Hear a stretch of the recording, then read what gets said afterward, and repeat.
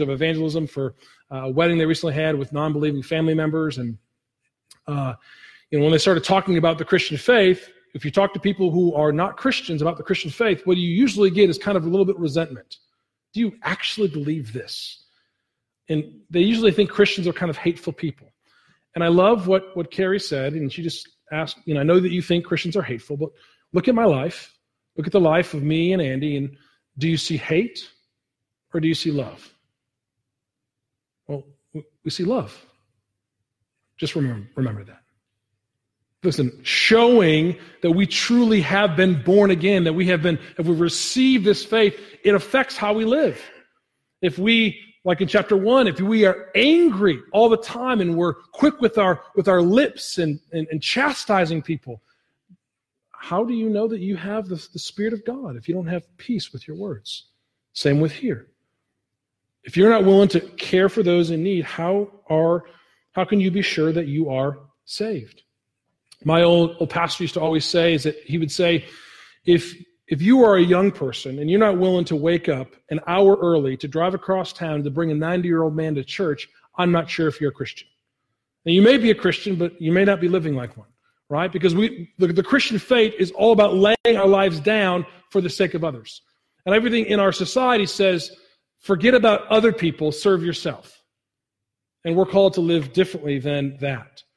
Even the great C.H. Spurgeon was known for saying, if you want to give a hungry man a tract, wrap it up in a sandwich. Because people are not going to be able to hear what you have to say unless you serve their physical need.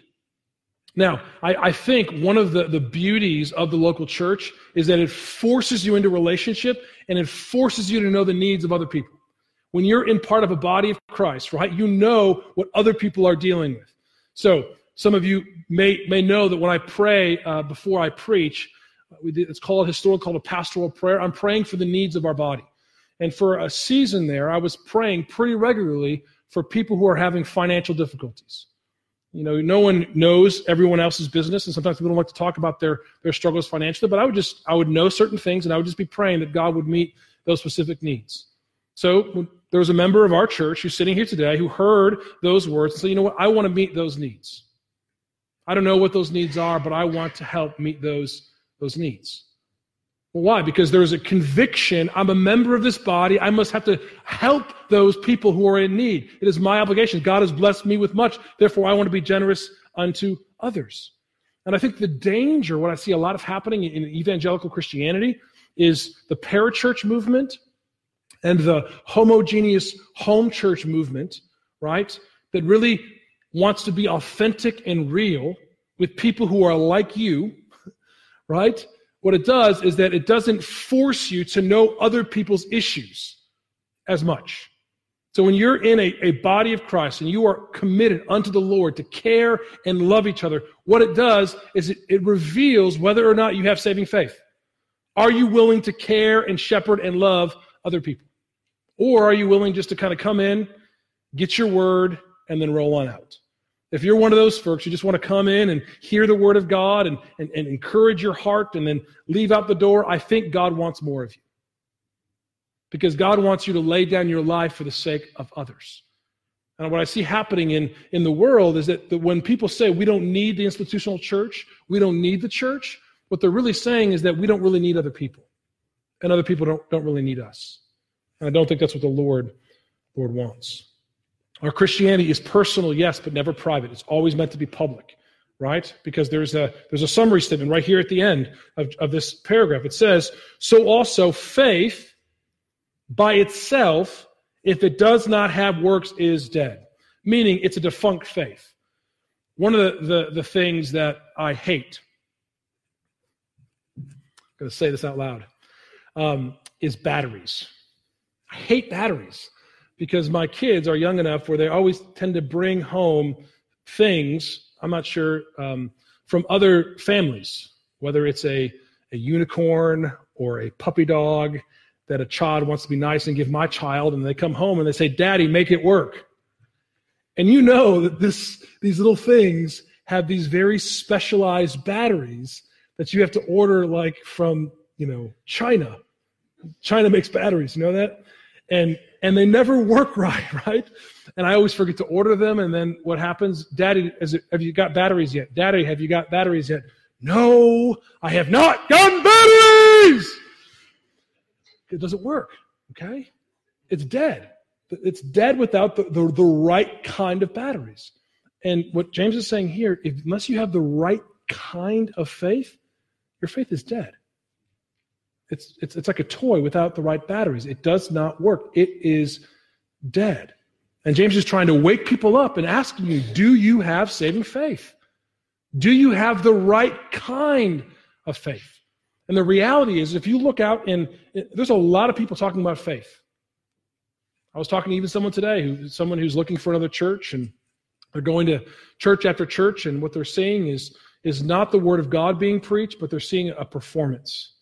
They're seeing a talking to felt needs rather than preaching what true faith is. Friends, if we're going to be true believers in Christ, we want to stick to God's word. We want to know that we need a true faith in a true God. And we need to understand that we desperately need faith because we are sinners and we need a Savior. That's what James is trying to draw out in us. Question number 1, do you have saving faith? Number 2, do you have demonic faith? Do you have demonic faith? James, a product of his time, Hellenistic culture, starts to answer questions with people who are going to disagree with him. He kind of throws the argument that he's trying to answer out there. So in verse 18, he says, but someone will say, meaning that I'm going to give you this argument that you need to have true faith, a saving faith, but someone will say what? You have faith and I have works. Meaning someone's trying to say faith and works are separate. That you can have the gift of faith, I have the gift of works. That they're broken apart. So some would say, look, you have maybe the gift of teaching, and you may have the gift of mercy. Well, those things are different. Well, James is saying, well, no, you can't have faith without works because they're not meant to be separated. They're meant to be interlinked. So if you have faith, you will have works. Now, the reason why the book of James has always been kind of under fire in the Reformation is because people didn't understand what James was trying to get at.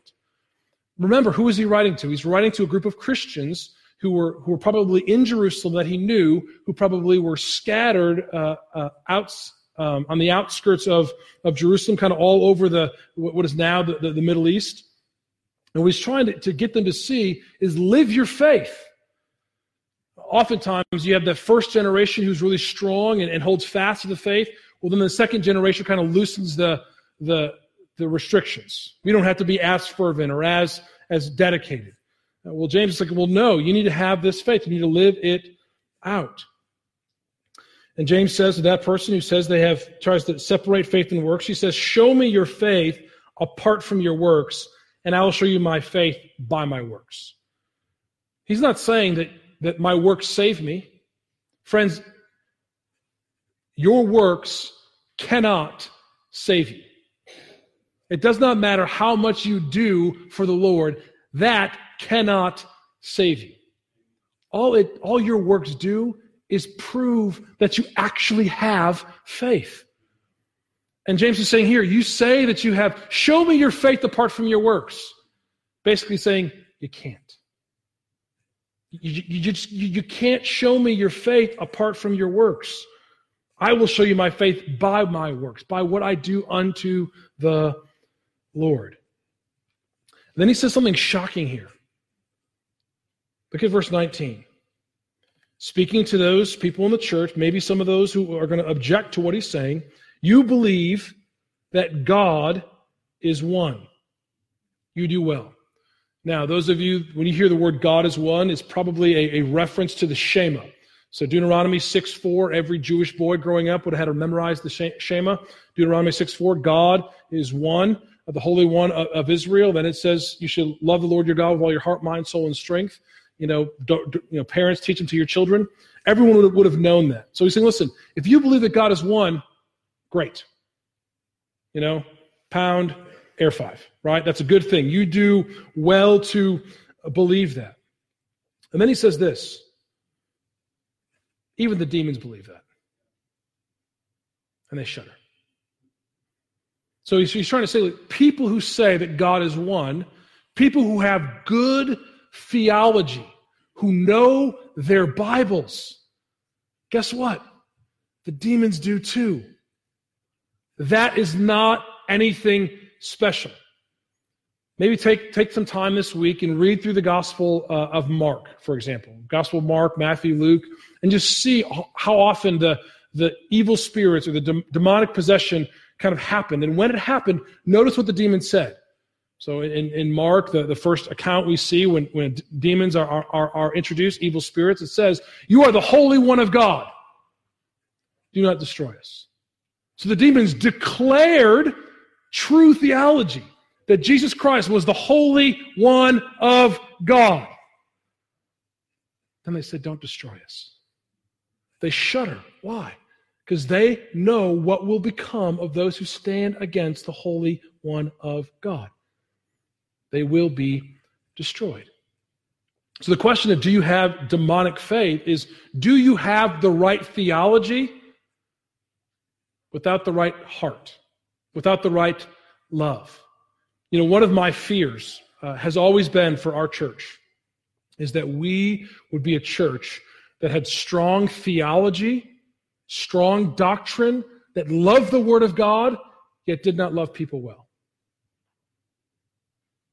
Are we going to be a true church, meaning that we love sound doctrine?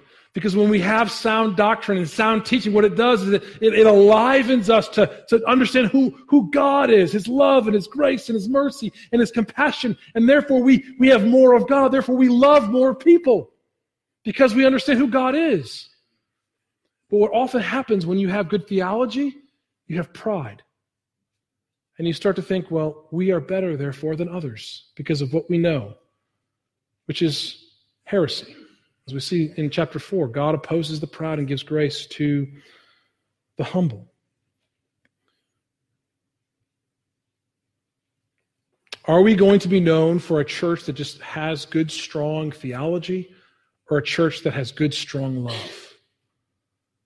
And I pray by God's grace right now, I think that we have both. I think that when I talk to people in town and people hear about our church, they'll say, that church loves the Bible and they love people. Praise God, right? Praise God that is our reputation. I pray that it would be so more and more. Because if it's not, if you have this kind of demonic faith, which you are fooling yourself to think that just because I have the right theology and therefore I'm free to live any which way I want, free not to care for others, not to lay my life down, not to give unto the Lord. If I think I'm okay, listen, look at what the summary verse is right there in verse 20. Do you want to be shown, you foolish person, that faith apart from works is useless? I think what James is trying to get at, do you want to stand before God and realize that your works, or that your faith without your works are dead before Him? I mean, there's going to be a lot of people, Jesus says, who are going to go before the Lord and say, Lord, Lord, look at our lives. And Jesus is going to say, depart. Away from me, you workers of iniquity. Go to the place where there's weeping and gnashing of teeth. James is trying to get us to see that if you have a demonic faith, meaning if you have the right theology, but you don't truly love the Lord in the sense that it has changed your heart to want to love and serve others, you may find out to be a fool before the Lord. Realizing that your faith apart from works is useless. Beloved, let us not have a demonic faith. Let us have a faith that has the right theology, but it was coupled with a heart of worship and devotion. See, the demons had the right theology, but they did not bow to Jesus as King and as Lord. They fought against Him. Listen, there's a spirit in us that wants to fight against the Lord. It's our flesh. And when we see that flesh rise up, we want to say, no, get behind me. Let me love the Lord with all my heart, mind, soul, and strength. This is the beauty of being part of a body of Christ, because it forces you. It forces us to reveal, are you going to truly love others? So much of your Christian faith is shown in how you treat others.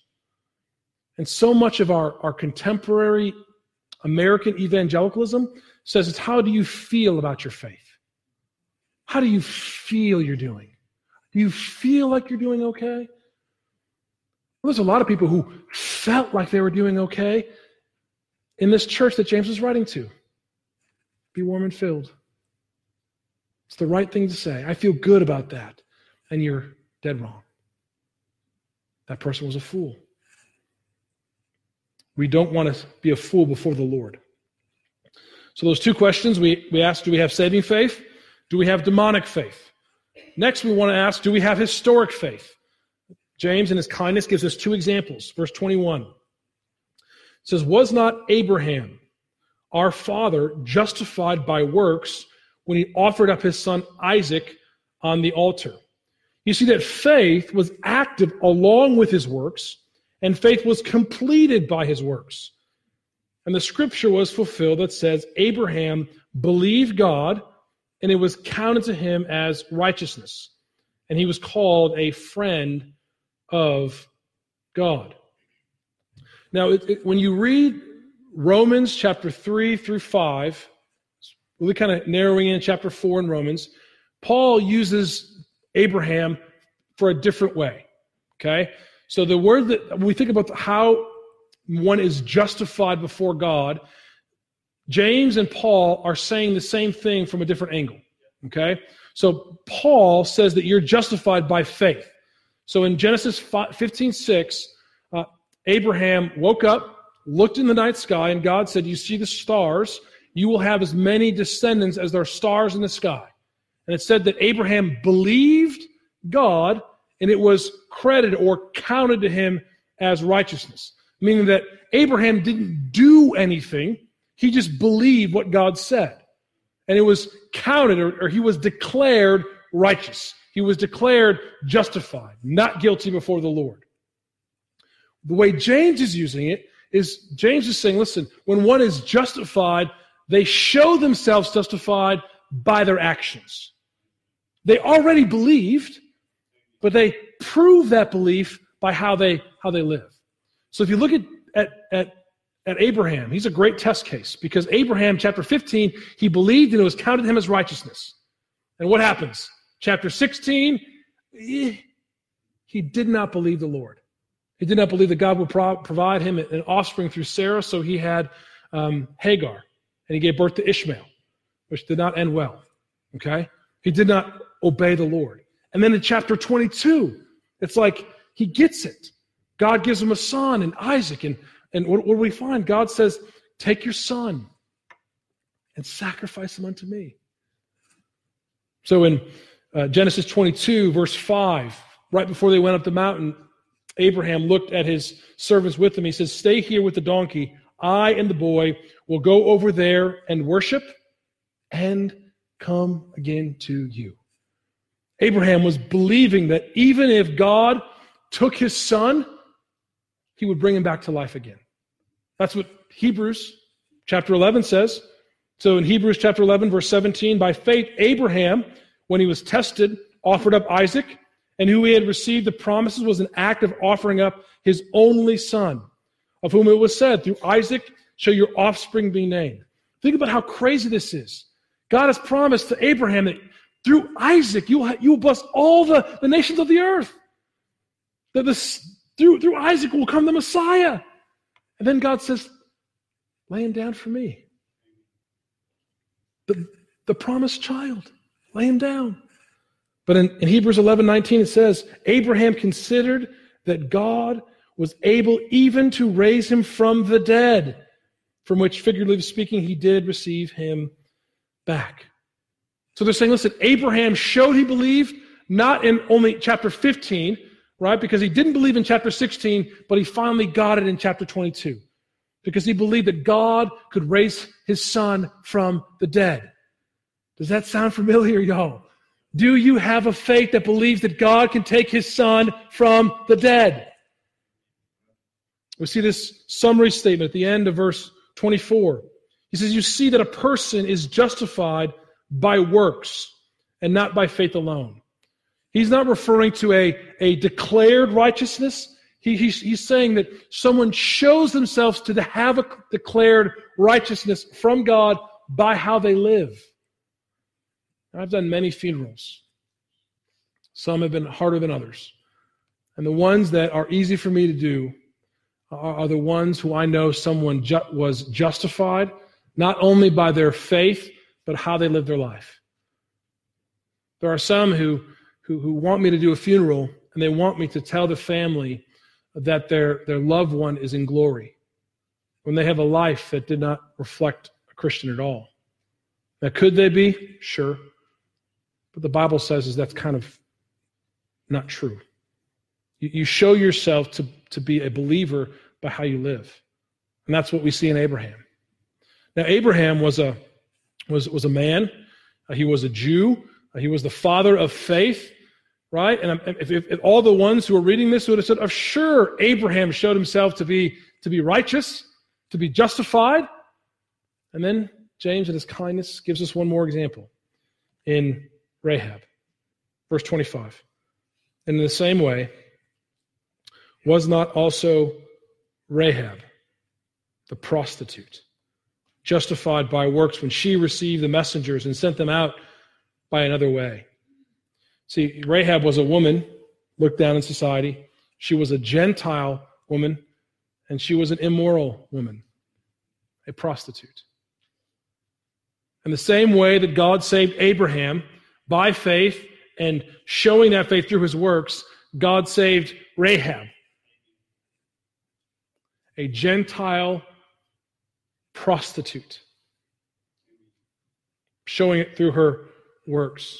If you read that account, when after Rahab, the spies kind of came to her, and the city knew that the spies were there. They were looking for them, and they came to Rahab's door, and Rahab lied and said they're not here. And when you look at what Rahab said, she says that we have heard of your God. We know that he is the one true God who created the heavens and the earth. So Rahab acted in faith by even at the cost of her own life, because she believed what she heard about God. She heard about how God showed his justice on the Egyptians, how God delivered his people from slavery. And she believed and acted accordingly. Friends, that is exactly what we're called to do. We see this at the summary statement in verse 26. For as the body apart from the Spirit is dead, so also faith apart from works is dead. The question for you and the question for me is, do we have it? Do we have this saving faith? Do we have the true faith in believing what Jesus Christ has done for us? Is he our Lord and Savior? Is he our Master, our King? Do we follow him with everything? Or do we speak with our words and not follow through with our actions? Now, if we're going to be honest, every single one of us does the same, right? Every single one of us at times wants to do what is right, and yet we do what is evil. The Bible says every time we want to do good, evil is right there with us. So we're not talking about perfection and walking perfectly before the Lord. But the question is when we see sin in our lives, when we see how we're living and realize it is contrary to the Lord, do we say no to that sin and yes to God?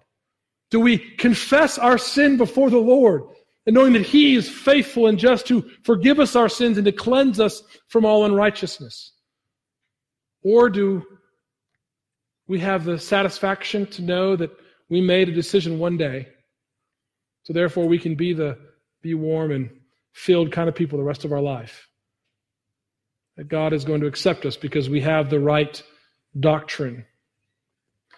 Beloved, we don't want to have just the right doctrine. We want to have the right love of the Lord. He is so much more than just right thinking. He wants to take your lives and He wants to transform your lives for the glory of God. He wants to use you to radiate His love to lost family members at a wedding. When you can look at them and says, do you see my life? Is my life full of love or full of hate? Is my life full of giving or full of taking? How do you live? Do you live unto the Lord? Or do you live unto self? It's a question we all must ask. Do you have saving faith? So look at your life this past week. Look at your life this past month, this past year. And can you say, can that faith save you? And whatever answer you come up with, the action must be the same. Turn from your sins and turn back to Christ. Because grace will always be greater than your sin. And He always stands ready to save. Come to Christ and live. Father, I pray that You in Your might, in Your power, Lord, would help us have saving faith. Help us have a faith rooted in good theology and in good love. And God, I pray that as we look at the great examples of the saints in the past, the saints in this church, Lord, that we would walk faithfully before You. We ask this in Jesus' name. Amen.